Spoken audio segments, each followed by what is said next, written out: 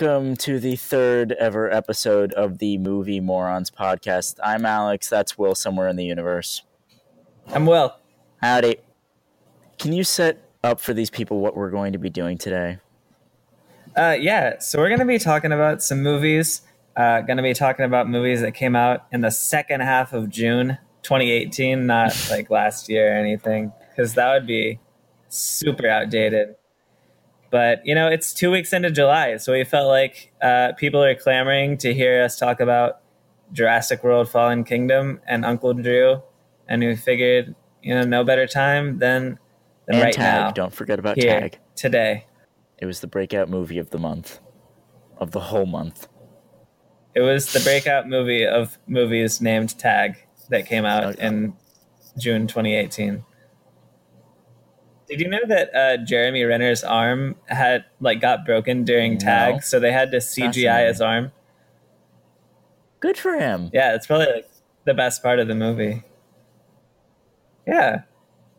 I mean, way better than the mustache, like on, what was his name? Henry Cavill. The Superman's mouth. Shit. Oh, good job, buddy. Henry Cavill. I don't know why I couldn't think of that. That's a basic fact. Can't even get those right today. Yeah, it looked way better than that. Well, there were some CGI movies we saw that probably were not better than the CGI and Henry Cavill's mustache, but we'll see about that. We'll see. You want to just get into this? Yeah, so we're just going to run down these movies from worst to best in terms of our average rating out of 10. All right. So, at the bottom of this lovely list, coming in at number 7, was a movie that Will rated a whole 3.6. I was very, very low on it, a 3.0, leading to a 3.3. It is Superfly for a white guy. Which probably nobody's even heard of, but we'll talk about it. Yeah, it came out on a Wednesday. Never a good sign. Which is always a good sign. Never a good sign. So let me read you this synopsis here. With retirement on his mind, a successful young drug dealer sets up one last big job while dealing with trigger-happy colleagues and the police. It stars Trevor Jackson as Priest Youngblood. That's his name, Priest Youngblood, and Jason Mitchell as Eddie. Of course. I don't remember who Eddie is in the movie, but I assume that was a character. Well, you can't even pretend to be excited about this movie. You can't even. This movie. I'm excited to talk about 2 scenes in this movie. Yeah, but before we get there, this movie is so forgettable. Like, I'll be honest, probably the day after I saw it at about like 9 o'clock at night. The morning I woke up, I completely forgot about it for the most part. All I remembered were the lovely people next to me who would not stop talking and thought everything was the funniest thing they had ever seen. Like, I wanted to smack them. I was those guys. Yeah, no. Like, I was just laughing at everything that like wasn't supposed to be funny. No, they were just like talking like this is. They wouldn't shut up. Not even the laughing. They just wouldn't shut up. They couldn't even let me. Maybe you should have beat him up. Yeah, that would have gone well. Yeah, that would have gone really well. I think next time you have some like annoying theater goers, you should just be like, "Hey, I'm Alex Rubino. I'm gonna whip out my big dick and just slap you in the face with it." Oh my God! I wish you did not say that. Oh boy. Oh dear God. So, you know, my favorite part of Superfly was when, first of all, this was directed by a guy named Director X and produced by Future, who is not a filmmaker, but a musician, and not really a good one. The music in this movie sucked. It was pretty bad. This movie, Director X is a music video director, and it kind of makes sense that this was directed by someone who does rap videos, because the like level of objectification of women and misogyny was about on par with most with your average like Lil Wayne video. Is Lil Wayne even a thing Who anymore the hell though? knows? When's the last time you heard someone say like, "Hey, what's Lil Wayne doing?" Very long time. Not recently. Either way, Yeah. this movie still feels outdated. And God. Yeah. So I really liked. There's this one scene where this guy gets arrested for drug possession, and this cop who's like supposed to be just this huge, over-the-top caricature of racist cops. Yes. Literally sings Ridin' Dirty by Chamillionaire for a minute straight without pause as he's searching the car for drugs. And it's like, that was when I was losing my mind because it felt like self-parody. Oh my God, yes. That was the moment where I wasn't losing it, but that's a moment where I was just laughing nonstop for like a whole minute. That was just hilarious. But yeah, I honest to God forgot about that. That's how irrelevant this movie is. There is one scene I remember. The only reason I remember it is because you texted me while you were watching it and gave me foreshadowing of it, which we'll get to that in a minute. But oh my, this scene was just hilarious. And then I forgot it like 5 minutes later, but it was funny in the moment. Yeah. I don't know if it was supposed to be, which is the real kicker. All right, I think they were trying to make this a little bit funny. Like, I think that scene they were trying to make funny. I'll give them the benefit of the doubt. Everything else, I don't think they were trying. Yeah, I'm gonna give them 1 point, right? They're trying really hard to be cool, and they weren't. Do you want me to introduce that other scene that you really liked, or do you want me to talk about it? I think you would feel more comfortable talking about it. I would. Yeah, it's right up your alley. Yeah, sure it is. All right, I'll just set this up because, this is probably your favorite scene of the movie, at least what you told me. Because you saw this before I did, and you informed me of this scene for God knows what reason. But, and as much as I remember, at some random moment, one of the guys, I'm thinking this might be Youngblood or whoever the hell, I don't know who the hell's in the damn movie. But, Youngblood Priest! Oh, shut up. Priest Youngblood. Whatever. He gets into a shower, and then 2 other women get into a shower, and there's like an orgy for about 3 minutes that just has no relevance, no meaning, is just stupid, and Will loved it more than anything. So, Will, why? Because it just comes out of fucking nowhere, and then they're like, it just randomly turns into, I wouldn't even say softcore porn. Like, they're just showing everything except dick, because this movie is misogynistic and doesn't care about pleasing people who love attractive men. Yeah, actually, I might have to add on to that. Yes, this movie is very misogynistic. I think there actually is a rule with the MPAA that penises and vaginas are not allowed to be shown in R-rated movies. I don't know why. I'm pretty sure that's a rule. I can't remember if I've ever seen a penis in an R-rated movie. I can tell I've never seen that. Literally not even in 50 Shades, so that should say something. Well, the last one, the only one. Well, yeah, 50 Shades is like way less gratuitous than this. Yeah. Like this. Yeah. This made 50 Shades look like My Little Pony. I don't know. I can't come up with a good comparison. Let's just move on to the next movie. Yeah, please. All right. So now we move on to ones that were at least memorable for some reason or another. All right. This next one was our biggest score discrepancy by a lot. I gave this a 5.5. Will gave it a 3.2. We do an average of 4.4. It was the critically acclaimed for not actually, but made a lot of money. It was Jurassic World: Fallen Kingdom. Will, what was this? When the island's dormant volcano begins roaring to life, white guy, played by Chris Pratt, and girl that likes him, Bryce Dallas Howard, mount a campaign to rescue the remaining dinosaurs from this extinction-level event. So this was just like pretty bad. White people have names, okay? Chris Pratt does not play any white guy. He plays a white guy named Owen. Oh, And that's no, about all that's relevant. He plays Chris Pratt, but who can be friends with the dinosaurs. So I'm. What does this movie even want to be? Like, it's not. There's not that much action. There's some. I think there's supposed to be some humor because there's this nerdy kid who the whole point of his character is like, I scream like a girl. I don't like the outdoors.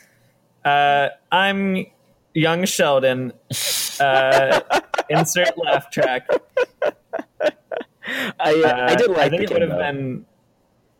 I thought the actor did fine with his role.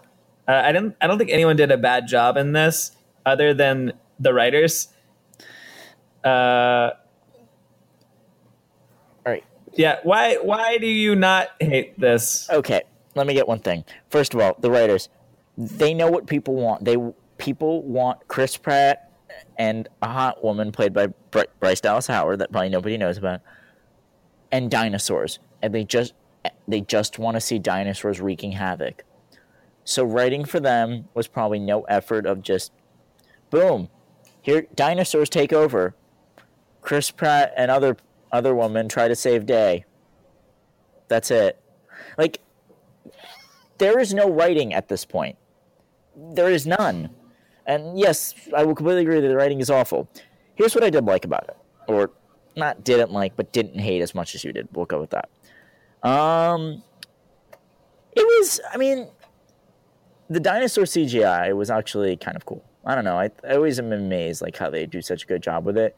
Also, the final action scene I did have fun with. It took about over 2 hours to get there, but once we finally got there, I was happy. And yeah, I didn't see the end credit scene, but it at least had relevance to the next movie, evidently. So yeah, there you go. Well, that's what was not terrible about it. There's an end credits scene. Apparently, I found that out afterwards. I definitely not.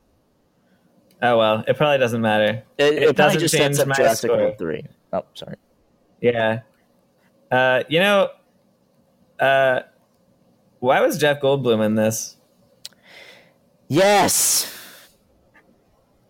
Yes. Yeah, so he was Where just was Jeff inserted. Goldblum? He was in the courtroom for about 30 seconds. What I found so weird. All right, thank you for reminding me of him because I legit forgot he was in this thing. There was one scene in the trailer. Minor spoiler, but whatever. Probably doesn't make a difference. When he says "Welcome to Jurassic World" in the trailer, that doesn't happen till the very end of the movie. Yeah. What movie puts like the last scene or one of the last scenes in the trailer? I did not get that at all. The Amazing Spider-Man 2 does. Oh my god. The ending shot of the trailer for that movie was the ending shot of the movie. Oh my god. So, and everyone loved that one. Oh, They yeah. made many sequels with Andrew Garfield as Spider-Man. You can see the love oozing out of my voice. You can feel it. I can feel it. I bet. Oh yeah. Oh no. All right. What else did I hate about this? There's this little girl who. Oh yeah. You had to pick on children. Here we go. Yeah, children were terrible this month, except for one movie, which we'll get to later. Foreshadowing. It's pretty obvious. I'm actually going to go back. So when they're getting off the island, there's just so much dumb shit in this movie. Like, they happen to call Bryce Dallas Howard and Chris Pratt to come to this island, but they don't even, like, why did they call them there? Because they're these just stock military bad guys who are like, oh, I just want to kill everything because I'm a military guy and I want to collect a necklace of dinosaur teeth. Ho ho ho, being evil fun. And they call them there on the last day because they need to get Blue, the Velociraptor, and they can't just shoot her with a little dart thing or like leave out a trap for her because she is smart. But then they get Chris Pratt to go tame her, and they just shoot her anyways. Like, they didn't even need Chris Pratt. And then this is like the day that they called them out there. The volcano erupts. So they must have waited a really long time to get this crucial part of their plan together. It didn't make much sense. And then they're getting off the island, and they drive a boat. No, they drive this truck onto a boat in a cargo loading place full of people, and no one sees them get on the boat somehow. They just sneak on, and Yeah. it's pretty dumb. All right, can I add There's one also thing to this little...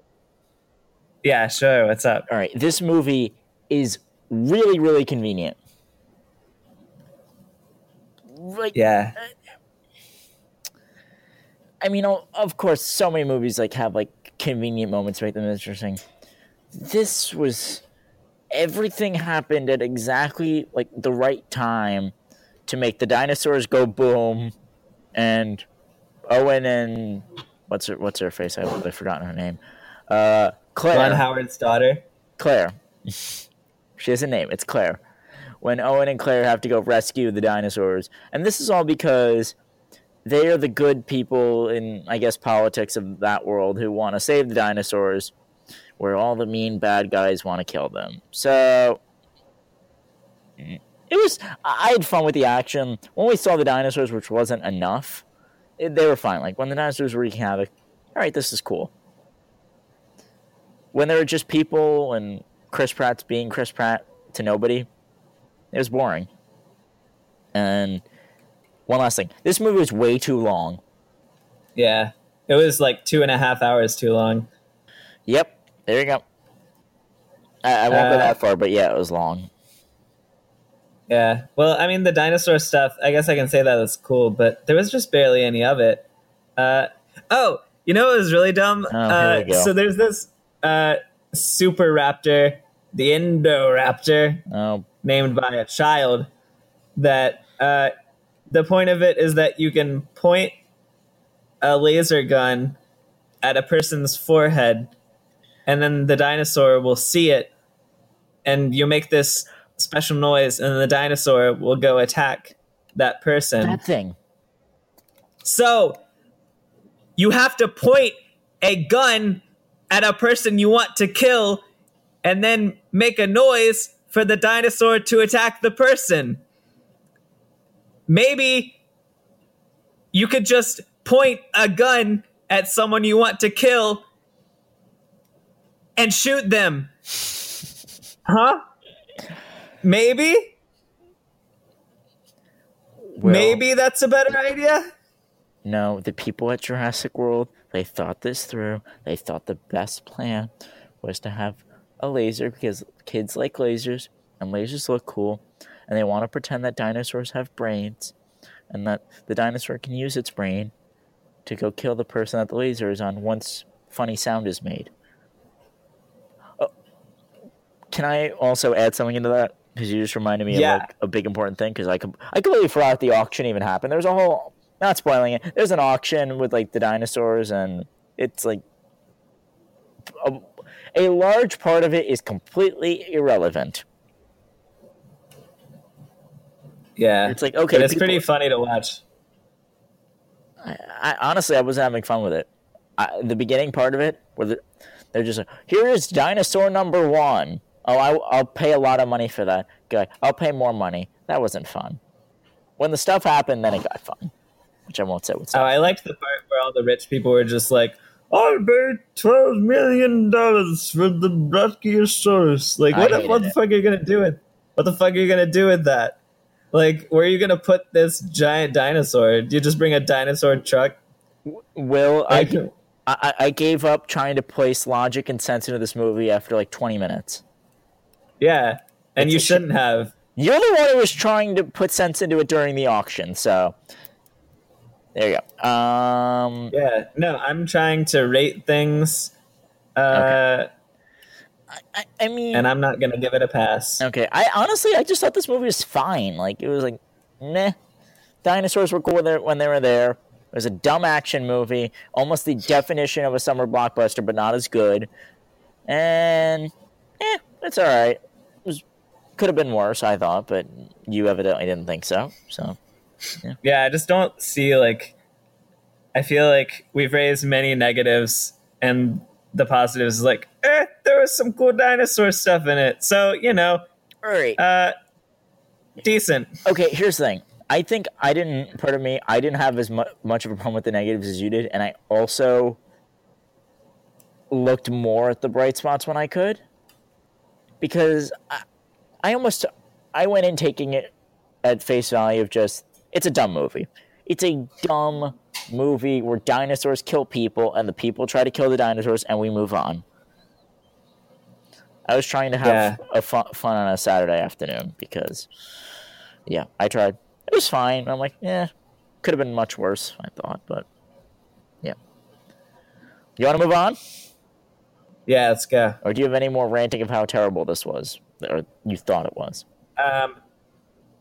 Yeah, so I'm just assuming everyone's already seen it that wants to. So the ending was really dumb. This girl, it turns out she's a clone, and they're like, should we release these dangerous dinosaurs into the world, into the wild, where they can go and harm innocent people? Or should we just let them die?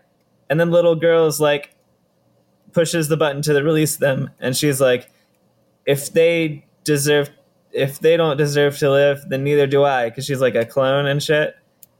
And it's like, yeah, good job, you little fucking idiot. You just cost millions of people their lives because a fucking T-Rex is unleashed into the streets of New York.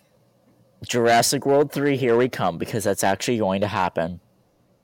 That's the plot of the next movie. Quite literally. By the way. This is where I didn't like this movie. I legit forgot about that. I know I saw the movie about 2 weeks ago, but maybe 3 actually. I don't want to do math. I legit forgot that happened until you reminded me of it. See, I think the thing is they just wanted to make Jurassic World 3 like where the dinosaurs are everywhere, but they just really couldn't figure out like how to get to that point. We're already at Jurassic World. Where are you gonna? Okay, next movie. Dinosaur goes to Mars.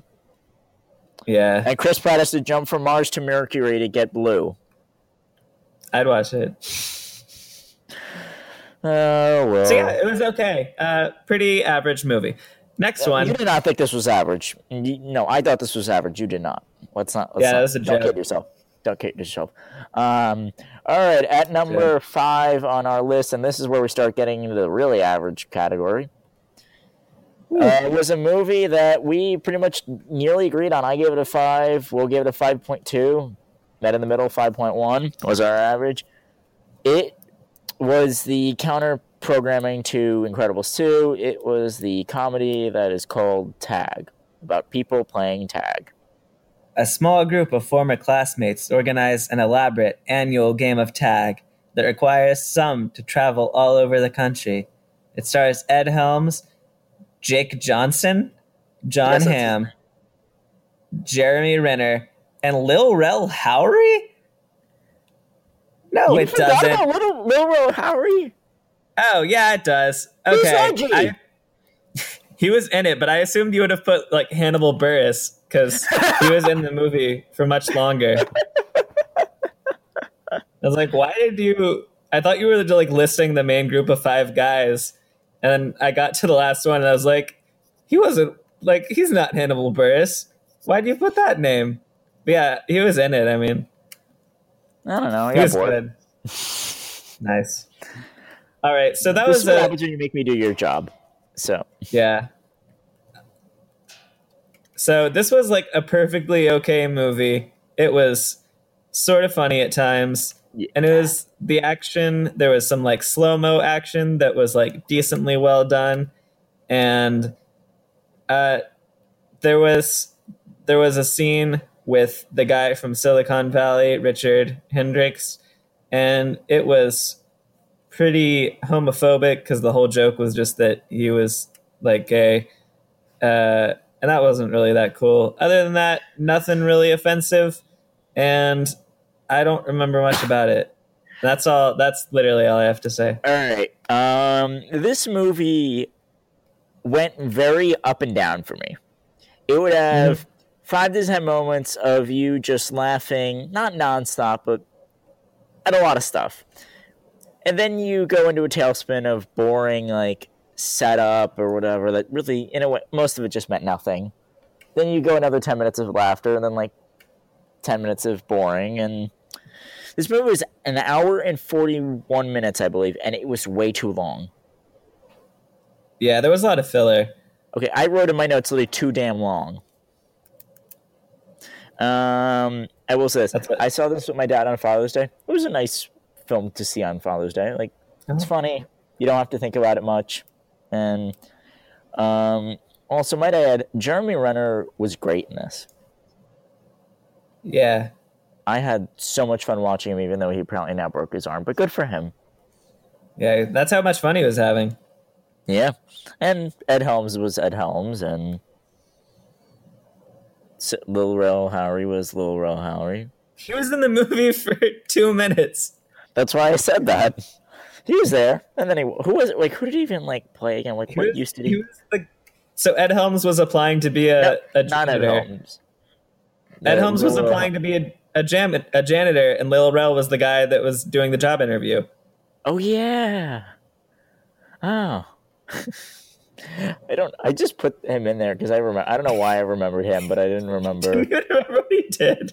Just remembered that he was in the movie and that he was good. Yes, I did. I swear to God, I remembered him. But then I saw another movie in this list. Oh, I'm just saying. I saw Uncle Drew like 2 weeks later. I'm like, oh, he was in Tag. Good for him. Did you see Get Out? No, I saw Uncle Drew. You've never seen Get Out? No, I did see Get Out, but I was talking about Uncle Drew. Okay, Get Out.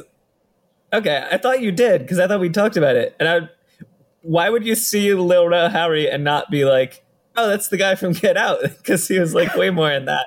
I don't know.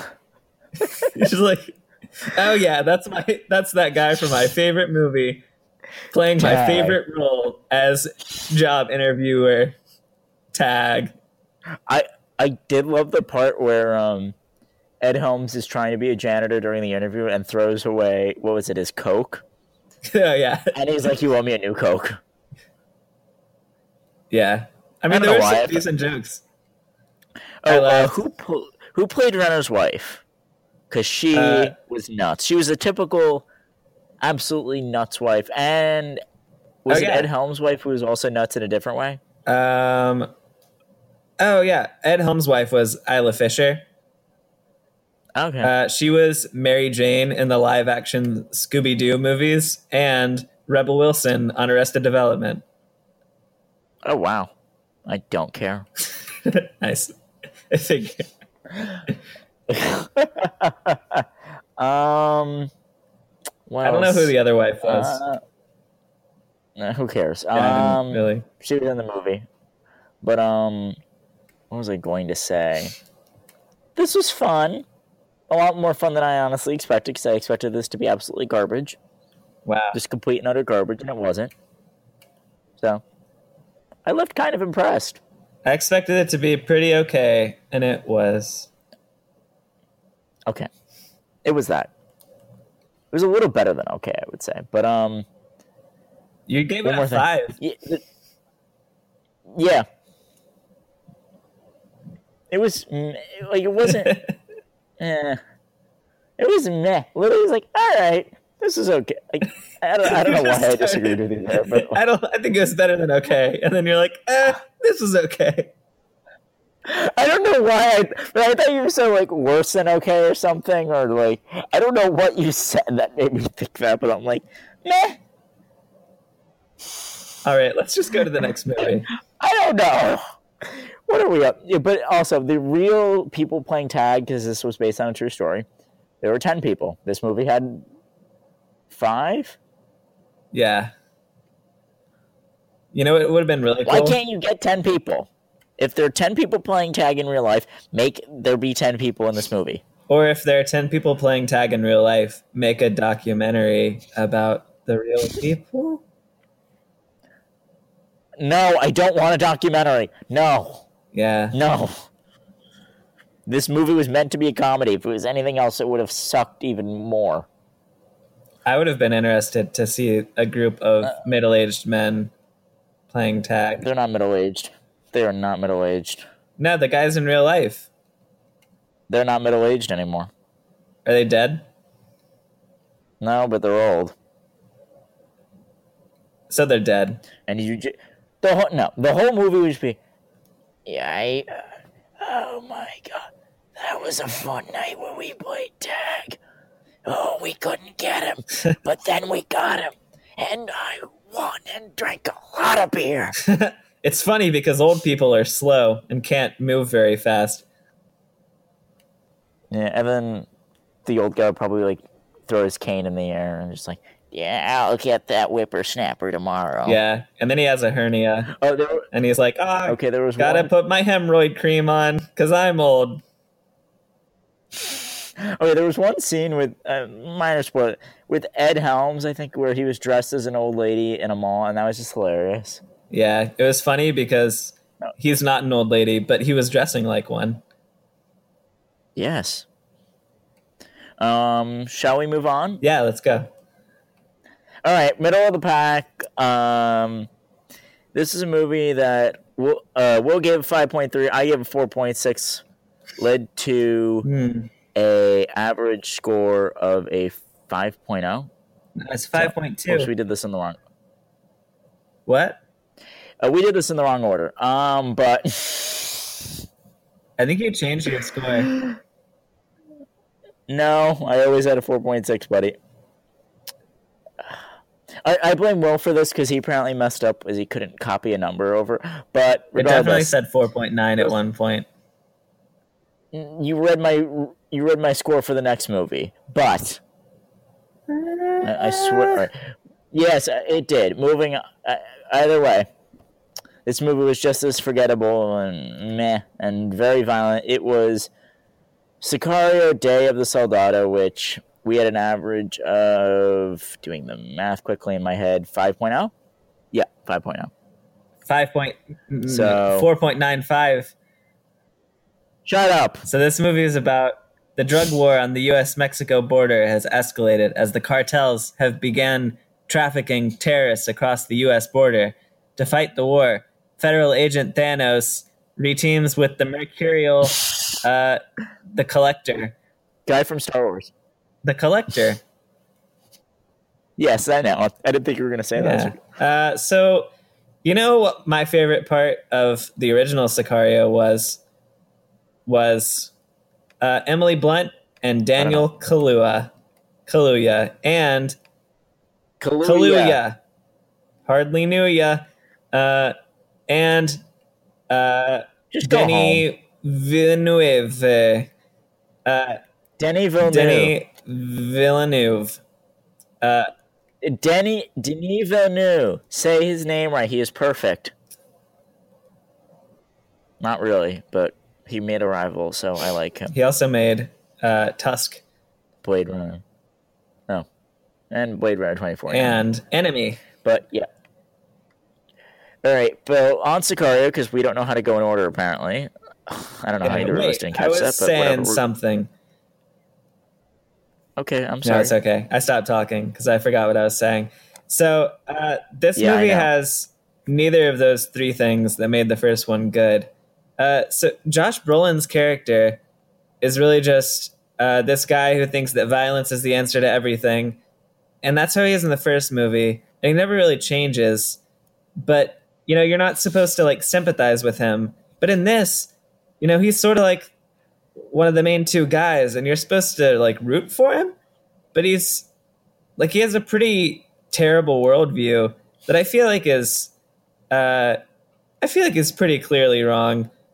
And he's that might just be my opinion, but I feel like it's pretty clear cut.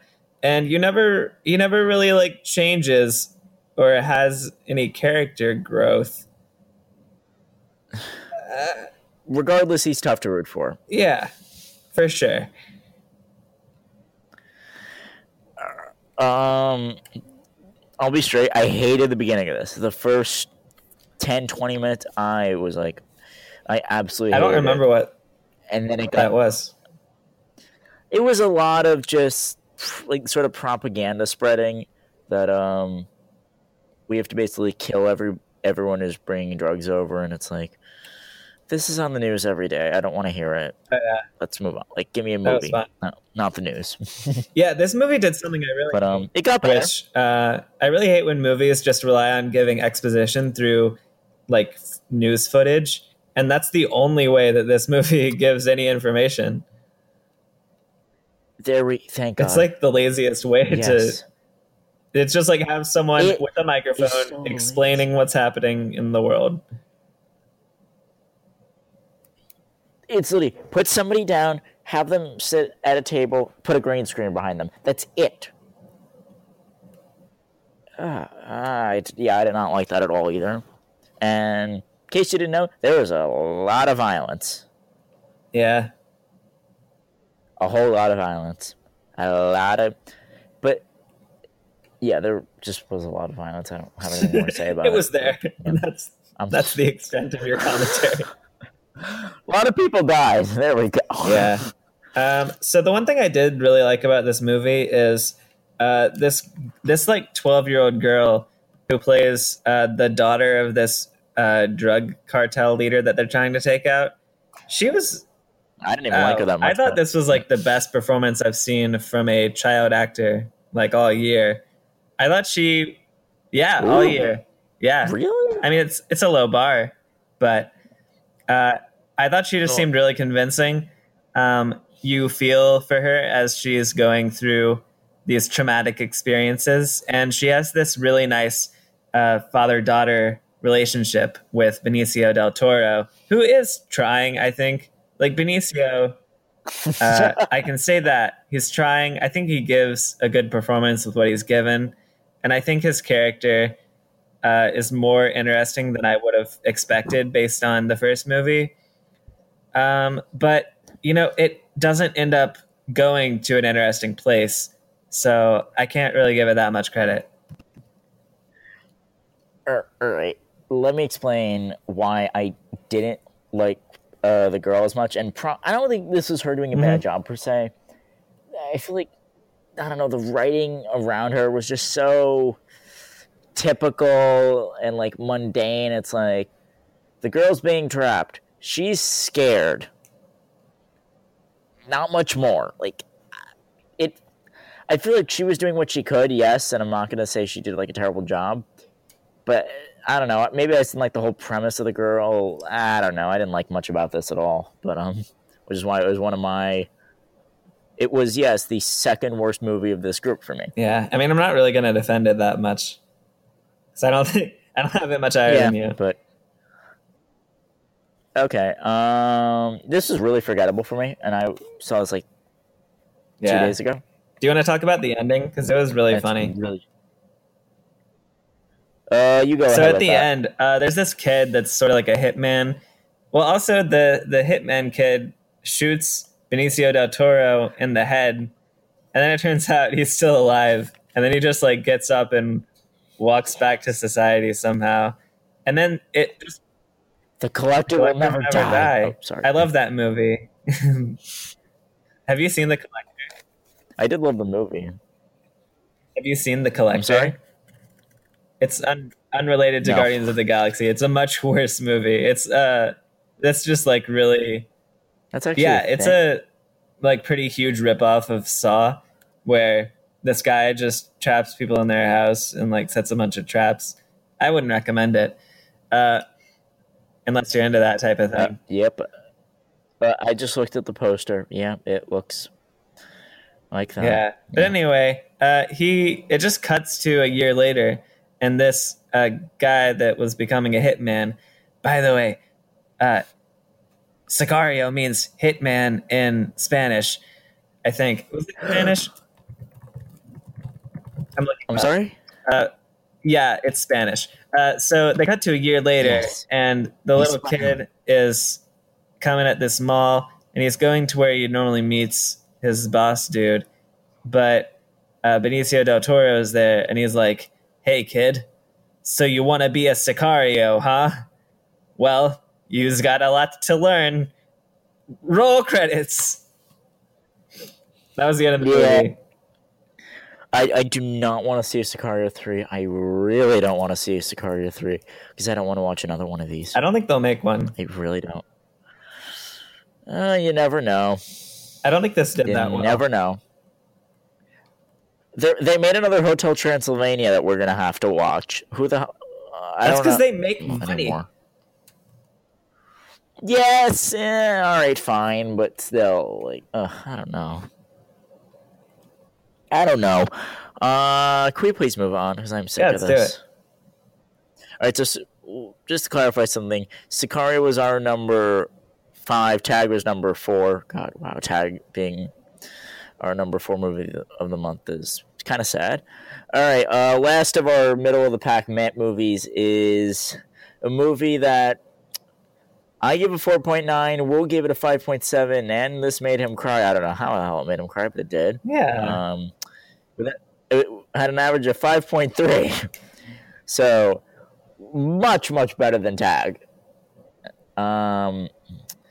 It was the basketball movie called Uncle Drew.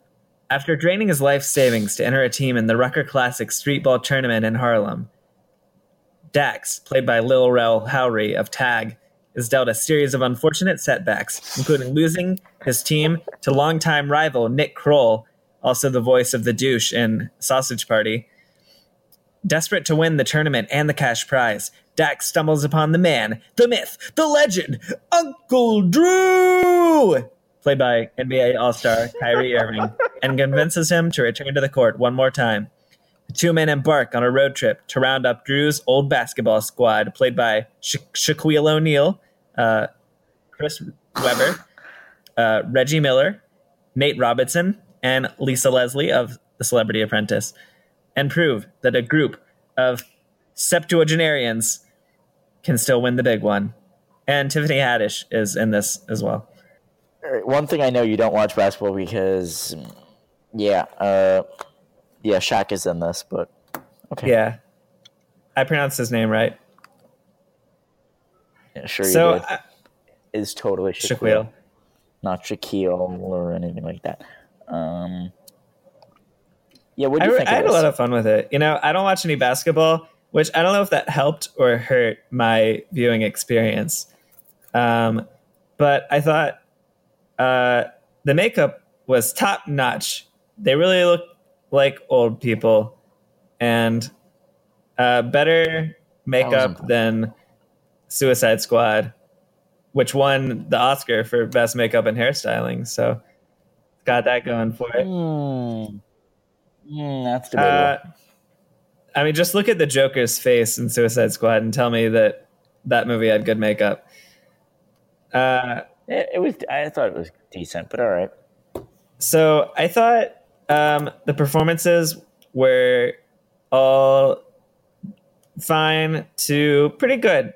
Lil Rel Howery is always just enjoyable to watch on screen, so I liked having a movie that was full of Lil Rel Howery.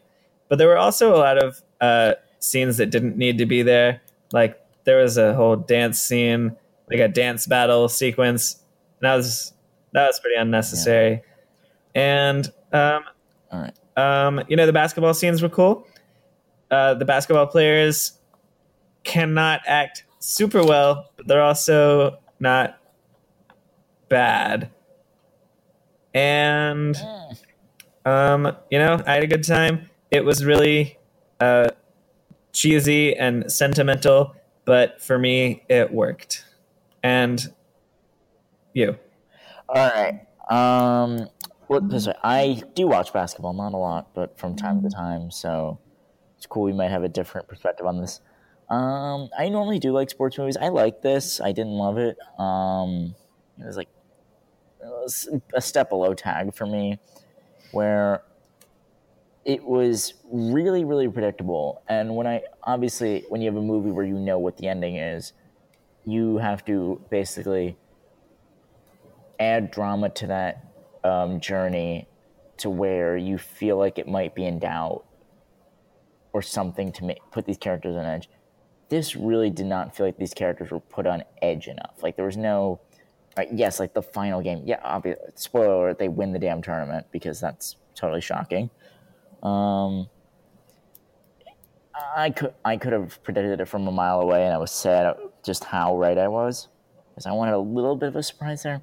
Really wasn't any, but well, I gotta say, Lisa Leslie was in this for about 5 minutes. I loved it. So yeah, funny. she was.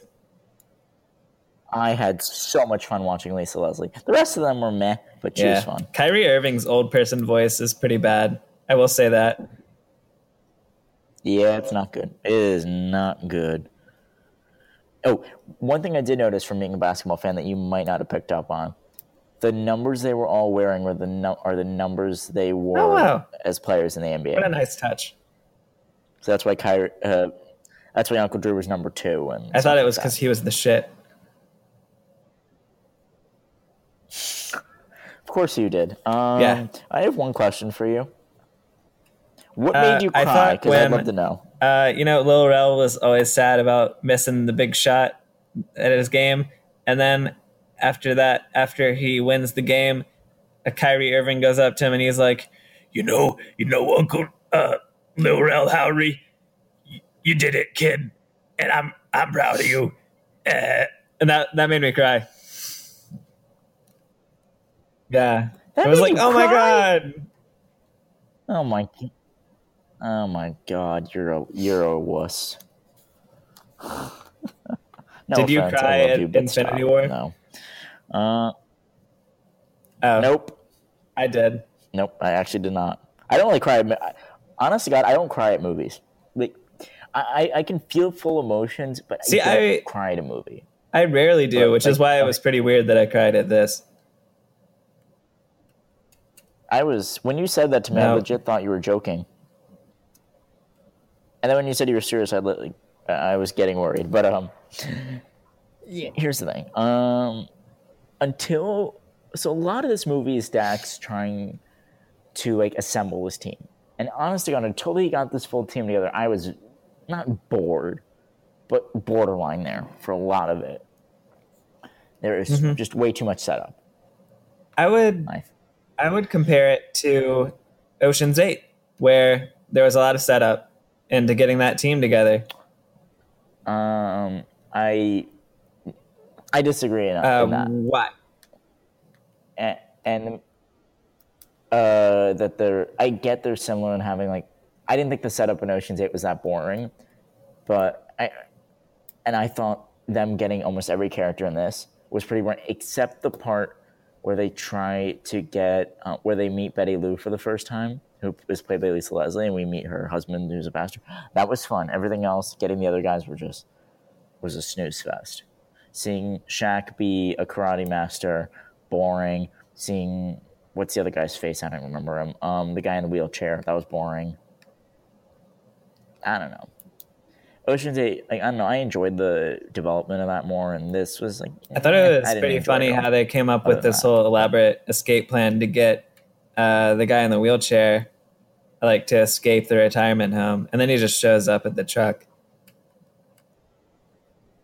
I love that. I love how Dax is the coach, is drawing up a whole play and everything, and hey, here I am. That was great. But Tiffany Haddish is in this. Yeah, she plays herself. Tiffany Haddish needs to be this. My hot take? My hot take is that in 3 years, people will feel the same way about Tiffany Haddish as they feel about Amy Schumer now. Because people will get tired of her just playing herself in everything. Or maybe not Amy Schumer, but let's go with Kevin Hart, who also just plays himself in everything. But so if Tiffany Haddish goes on the same track record of being the supporting wife in the movies, in these movies, I'm going to lose it with her quickly. But I know she's going to be in Night School. When she's the star of a movie and gets to have a little her character fleshed out a little bit and you see something of her, she's hilarious. when she's there for 5 minutes and just being herself. Did you just say it's that dull. she played the character of supporting Also- wife in this movie? In a way, I mean, what else? Not supporting. No, a supporting character who was a wife. Like that's what I meant to say. Because she was not a supporting wife at all. Yeah, Yeah, I don't think you they know were what I even meant, though, married. right? No. Shut up! I don't care. They weren't married, but doesn't make a difference.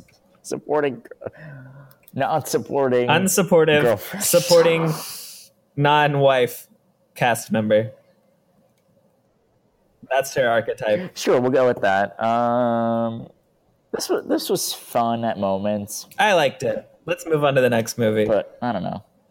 I know you did. All right, and here's where we get into the good stuff. A movie. Next one is one I'm very excited to talk about. My favorite movie of the month. Second favorite movie of the month. Favorite movie of this half of the month was a movie that Will gave a 6.5 to. I gave it an 8.0, leading to a 7.3 average. It is the actually critically acclaimed Incredibles 2, which took 14 years to make. Will, describe it. This movie. Craig T. Nelson stars as Bob Parr, a.k.a. Mr. Incredible, who is left to care for the kids, while Holly Hunter, from The Big Sick, plays Elastigirl, who is out saving the world, and Samuel L. Jackson, from Deep Blue Sea, plays their friend Frozone. All right. So Pixar really likes them sequels, huh? Yes, they do. I mean, I think everyone likes the sequels because looking at just about everything we have in July, real quick, we have sequel to The Purge, sequel to Ant-Man, sequel to Hotel Transylvania, 2 new movies, sequel to Mamma Mia, sequel to Equalizer, sequel to Unfriended, sequel to Mission Impossible, sequel to Teen Titans. Just about everything is a sequel except 2 movies this month. And sorry to bother you. Yeah. So. Yeah. That's why I said 2. Skyscraper and Sorry to Bother You. And I mean, Skyscraper is really a spiritual sequel to San Andreas. Sure. It's yeah. But back to Incredibles 2. My first thing. Oh, well, actually, let's talk about the short beforehand before we forget about it, or I forget about it mainly. The short in this is so adorable. It is called Bow, not spoiling anything, but just simply put, it's really adorable, really sweet, and also really emotional and sad at moments. I'd give the short like a 9. And I had people... Yeah, I won't go 9, but it was really sweet. Like, I gave the movie an 8, I might go the short like 8.5. And I want to watch this again because when I went, this woman was like shouting during the entire short, saying like she can't see or something. And a lot of people just saying shush and shut up, and I don't know. I'm like, if you wanted it, like if somebody couldn't see, get to the theater earlier and get a better seat. I don't know what to tell you. Like, old people, am I right? Not even old people, just people. Yeah. So, but we know how we'll talk about old people. What you loved about this movie, Alex. All right. First thing, I was a big fan of the first one, and I love Pixar in general. So maybe this gives me bias, but too bad. This movie was just a lot of fun. It brought back a lot of nostalgia for me, and I know, Will, you're much better at separating nostalgia from the movie than I am, but I will fully own it that the nostalgia helped. But this was just, I don't know. I had a lot of fun with this. It didn't really let me down. I knew this wasn't going to be as good as the first because that just about never happens. But I just had a lot of fun with this. This is like, I love when sequels at least own they're not going to have as good a plot as the first one, but they lean into more humor. And I think the humor here worked. It had me laughing a lot. I will say that Jack really stole the show for me. It was just amazing. And I'll get to the other part later, but also somebody at Pixar should have really thought maybe the scene of all like the flashing lights and colors, we should give like a warning to people with epilepsy. that boggled my mind how nobody gave a warning about that until it took some theaters their own. Oh yeah, onus to I give a totally forgot warning. about that. I mean, I had to look. Yeah, a normal person can look away and be fine, but that was just like it was baffles my mind when giant studios and corporations don't, and nobody picks up on that. Oh, maybe we should have a warning here. Maybe we left something out. Like, I don't get this, but this was a fun movie regardless, and I just had a absolute blast watching it. It was funny, it was cute. The Incredibles were back, and I was just happy. Simple as that. And Will, I know you hated this. So Yeah, I hated it so much I gave it a 6.5. So compared to me, you hated it. So that's a really reductive way to look at things, but sure. yes, it is. So That's what we are here. We're productive. Reductive. Shut up. Reductive.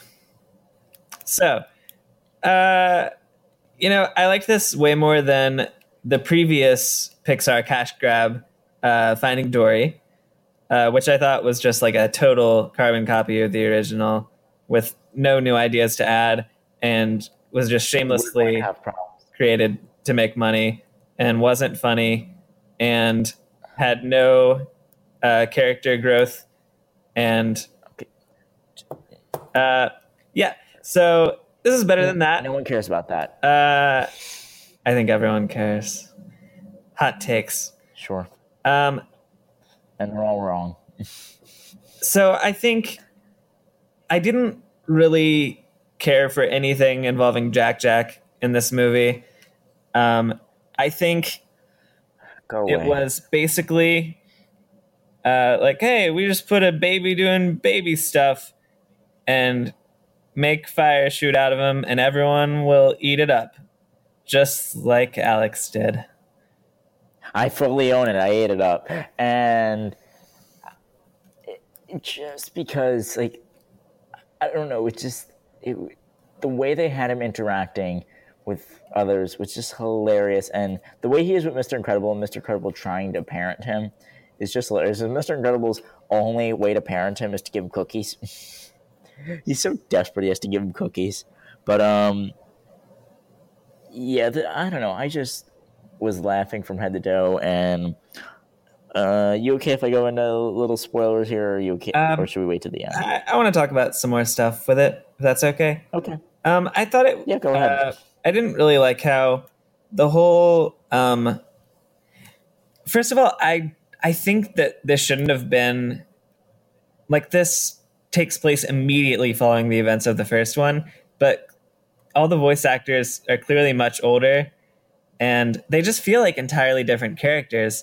You know, Mr. Incredible, he's actively, when Elastigirl is out being a superhero by herself, he's sort of rooting for her to fail, which I think is just maybe something that he would have done in the first movie. But in this one, it just feels like all the character growth he went through in the first one has been totally ignored just because they feel like making him have to go through that same character growth again. And, you know, her doing well is really in his best interest because he wants superheroes to become legal again. I also didn't love, I really disliked everything involving the villain. It was very forecasted, very predictable that this character would be the villain.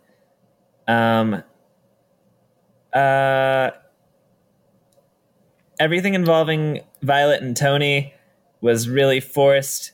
Violet's arc in the first movie was becoming confident with herself and getting to ask out Tony. So in this movie, they just erased Tony's memory, so she has to have that exact same arc again. Dash is just kind of there in this movie. He doesn't really do much. And that's pretty much the extent of my major issues with the movie. Without going into... All right, can I counter? Yeah. I agree with almost everything you said. I'm not kidding. The Mr. Incredible thing, I completely agree with you. Let me backtrack. The first thing of it being set right after, I didn't mind that as much, but I did not like it. I think Sure, you don't have to go 14 years after, but I'd say go at least like 3 or 4. Yeah. But I see why they did it. I see why they had it set right You know why they did it? Because they wanted to have baby Jack Jack, because people love Exactly. babies. I loved it, but I will fully own that. But let me say something. Also, the Mr. Incredible thing. Yeah, I agree with you, but I get what they were trying to do, setting him up as like the egotistical guy. But yeah, I didn't like that. I didn't like how they set him up as an egotistical guy who's can't deal with his wife having any success. I'll be honest, I straight up didn't. But and the Violet Tony thing was, I didn't mind that as much, and Dash was okay, but yeah, I didn't have as much of a problem with it. I just had a lot of fun with it. Like, it brought me back in a way. Yeah. To when I was a kid seeing this, and I'm like, you know what, and I really like superhero movies in general, so there's a reason I'm much more of a bigger Marvel fan than you are. I'm not saying you're not, but like, so maybe that's where I get this from. Like, I'd say superhero and animation more than you. Am I wrong about that? Yeah, I think you're right. I just asked you if I was wrong, but okay. All right, yeah. Like, that's more my wheelhouse, while you're in the horror realm, I'd say. So also I loved who played Edna Mode, excuse me. Brad Bird, the director of the movie. It was oh yeah, I knew it was a guy. I don't know. I really like the scene with her. I don't know why, but all right. Can I get into minor spoilers real quick? I actually found a line, actually 2 lines from whatever. The only one there's one I care about. Where Mr. Incredible says after Jack like goes on a little bit of a rage in Edna's room, he basically says combustion imminent. What does that mean? And then Jack explodes, and she's like, it means fire, Robert. I don't know why I like that. Yeah, that's not really that funny. Just the way. Oh, shut up! I didn't love it, but I liked it. But what I did, it was okay. I had a little chuckle there. What I really enjoyed was the whole scene. Well, if you haven't seen, sorry, spoiler, where Jack fights that raccoon. Yeah, it was so stupid and so funny. I just had a blast with that. Yeah, you can make fun of me all you want, but that was just hilarious. Yeah, it was like an episode of Looney Tunes. You know what? I'll put it this way. If they had that a lot more in the movie, I would have had a problem with it. But having it once, I had no problem whatsoever with it. Yeah, I mean, I don't think it went on for too long. That was probably like the best Jack stuff with the raccoon. Yeah. Oh, I'll absolutely agree with that. But it was great. This made me like Jack a lot more, but it also maybe not. Yeah, I didn't like Violet as much after this at all. Yeah. And part of me kind of wishes they made this more, even a little bit more about Elastigirl, or at least say maybe a little less about Mr. Incredible. I don't know, but when he was in it, it was fine, but it felt a little more like, almost, how he's feeling like egotistical, like, why aren't I going to save the world in a way? Mm-hmm. It felt like the way they wrote it was like, yeah, we're making a movie more about Elastigirl, but Mr. Incredible still has to be a big, big part in it. And I wish he was there just a little bit less, you know what I mean? So, all right, I'm done nitpicking. This was great. I had a lot of fun with this. I liked it. I know you didn't, but I thought it was okay. I thought it was decent to good, but I thought it was great. Yes, you've just said that 5 times, and I'm trying to talk. So have you. What? So have you. Said what? That it's not great. I just said that I liked it. I'm trying to express that I don't think it's a terrible movie like you're trying to paint it. I'm joking with that, okay? Like, I know you don't hate it, but compared to me, you hate it. So that's what matters. Not really. Anyways, since we're talking about spoiler stuff, I did think like the whole villain's plan didn't really make sense because she recruits Elastigirl to start this plot, and then part of her plan is Elastigirl catching her, but if she just no wait oh I'm gonna cut this out. So the villain's plan is to get superheroes, get this law passed to make superheroes legal again, and then for the superheroes to go crazy and make people want to take the law back. But she could have just not recruited Elastigirl, and then the law would never have been passed in the first place, and she wouldn't need to make the law go away. Yeah, I will give you that, yes, but I think what they were going for was that, like, these superheroes, like, because they could see, like, the crowd was getting bigger, like, in a sense of, like, we want to make superheroes legal again. So I feel like they're almost like, let's fight the resistance before we get the resistance in a way. It's like, how do I describe this? Let's make there be a reason for them not to be legal before they even, like, have a chance of becoming legal in the first place. You know what I mean? Okay, that makes sense. All right. I try. Shall we move on to our last one? Yeah, it's still our best movie. Oh, all right. Coming in at number 1, and this is another really good one, I thought, was a movie that Will gave an 8.0. I gave it a 7.5, leading to a 7.8 average. It was the really sweet Fred Rogers documentary entitled Won't You Be My Neighbor? Won't you be my neighbor, Alex? I won't. Okay. It's worth a shot. So this is about an exploration of the life, lessons, and legacy of iconic children's television host Fred Rogers. This was just really well made.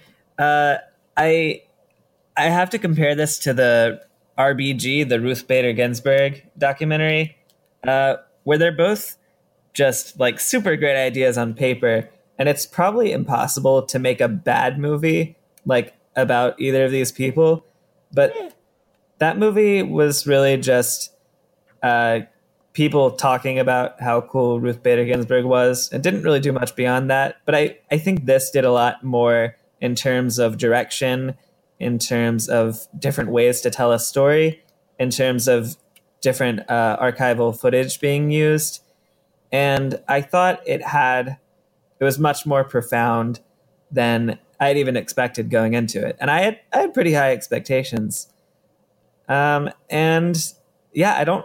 only real problem I have is that sometimes it was a bit all over the place. It seemed a bit unfocused. It didn't really know what it wanted to talk about. So it sort of just jumped to a bunch of different topics. But other than that, really good. Great. I will agree that it definitely did go all over the place at the moment, because I had moments where I started feeling like emotional and like you really started feeling it, and then you go to something that's like not emotional at all, and it's like, oh well, and then you go back to emotional. It's like if they had something where they piece it together more, where it's like, all right, you have something emotional, then it gets more emotional and more emotional, then you really feel the impact of this. By the end I definitely felt like, wow, that was really sweet, really nice, but it didn't have as profound an impact on me as I thought it would have. And I will acknowledge that part of this, I think, for both of us, is that we were not alive for like Fred Rogers, and we did not grow up watching his stuff, so it's hard for us to relate to that as much. But this thing could have been a little bit better. It's not as, in my opinion, as amazing, and people are saying this is like a legendary movie, like there's nothing wrong with it.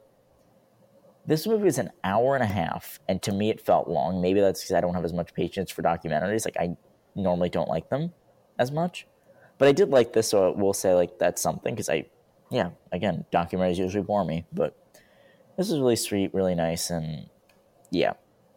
For me, the not being alive to see like the Mr. Rogers Show, I think that actually helped my experience, because I didn't know a lot of what they were talking about, so it was all pretty new information. And I feel like if I had known more about the subject matter, then it might not have been as compelling, because I would already like know these facts that they're introducing to me. But yeah, if you're not into documentaries, you probably won't like this as much. But Yeah. you know what, you did make a great point with that. Because you're learning this info strictly from their lens, and if you had grown up with it, I'm guessing you'd be like, oh, it wasn't painted this way. Like you'd be nitpicking a lot more. Yeah. Where and I think you have both ways. I feel like you could be one way, like it pulls on the heartstrings even more and brings back those memories. But then you're also more nitpicky and like it wasn't this way. So I feel like we sort of found a good middle where it wasn't. I don't think it could have been just a phenomenal movie for us. I don't think it also could have been a bad movie for us at all. You know what I mean? Sure. No, okay, I tried. Like, I feel like not growing up with it sort of centered us more. Mm-hmm. Where like we grew up with it, we'd be like sort of knowing what to expect a lot more, and I don't know, just wouldn't have had probably as big an impact. Yeah. Okay, that's fair. But all right. One thing I did not, this is a documentary, so there's not many, I guess, spoilers. Spoilers, he dies. But yeah, but I didn't like the whole part of like the way they showed when he tried to like switch from doing a kids program to an adult show. I felt like they did that a little too long, but this whole thing felt too long. I think it was necessary. Yes, I know. I'm not saying take it out. I just think shorten it up a little bit. Yeah, I thought it was fun. It's a pretty necessary part of his life to show how he tried to start sharing his message with adults and how the tone didn't really work there. And I think that it sort of drove in the message that adults are, in general, more cynical and less open to new ideas and new ways of viewing the world than children are. And so that was the main thing I got out of his foray into trying to make TV for adults as well. But, all right. I think, I can't really argue with a lot of your problems just since, I know you're not a huge fan of documentaries, and, it's a personal preference thing. There's no one has zero biases. Like, I think I'm biased in favor of documentaries slightly. So, yeah, we're biased in everything. It's just human nature, Yeah. and I hate when people say like I'm not biased. You're biased at everything. everyone sucks. Unless we all do. Okay, but one thing I really, really enjoyed in this was when they had near the end when they show the kid with the in the wheelchair with the I don't know what exact condition he had, but that whole moment where they had like the kids, they have this really nice moment with this kid. I'm not like going into much detail, and Fred Rogers is just like so nice to him, and it makes the kid so happy. That pulled at my heartstrings. That was just so nice. You know what I learned from this? What? Fred Rogers, pretty nice guy. This Fred Rogers. I don't know if you've heard of him, but he was pretty nice. Yeah, that was just so sweet. I mean, the whole thing was really nice. Did you like the interludes with his wife and his sister and all that stuff, or no? I like them, but that's always my least favorite part of documentaries, where they just have people talk about the person, because that's like what the entirety of the Ruth Bader Ginsburg documentary was. So yeah, I wasn't really a huge fan of those sections, but I think that's a part of every documentary, and they weren't overused here. Yeah. But all right, they existed. Exactly. This is really sweet. I really don't have much more to add. You want to move on? Because we've got more. Do we have more? We do. I'll just set this. You want me to set this up? Oh, yeah, we do. All right. So, because Will literally has no life, or we'll say previously had no life. I mean, has a little bit of life now. He went and saw even more movies because, yeah, again, has all the time in the world or something. And he went and saw 2 movies in limited release that he's going to talk about a little bit. We'll take it away. Both of these, I don't think they're even in theaters anymore, like anywhere. So you can probably just try to get them on digital soon, but I definitely recommend both of them. First of which being The Writer. It is the directorial debut of Chloe Zhao, about this guy who suffers a near fatal head injury, and he's a young cowboy who undertakes a search for a new identity. So it's really pretty much a coming of age movie about this guy who wants to just yeehaw, but he can't yeehaw no more because he got hurt. But it stars, I didn't realize this until the end, but it stars this actual family that went through this. The main guy and his little sister and his dad, they all played basically just different named versions of themselves. I gave this a 7.3. Most people like it a lot more than I do. And I think you'll probably like it more than I did. And I still liked it a lot. It was really pretty. Lots of beautiful shots of South Dakota, which is where I think they were. If not, that area. And go see it. It's pretty touching. I didn't cry like I did at Uncle Drew, but I hear that many people did. The other movie I saw is my favorite movie of the 63 that I've seen this year, and it's called First Reformed. Wow.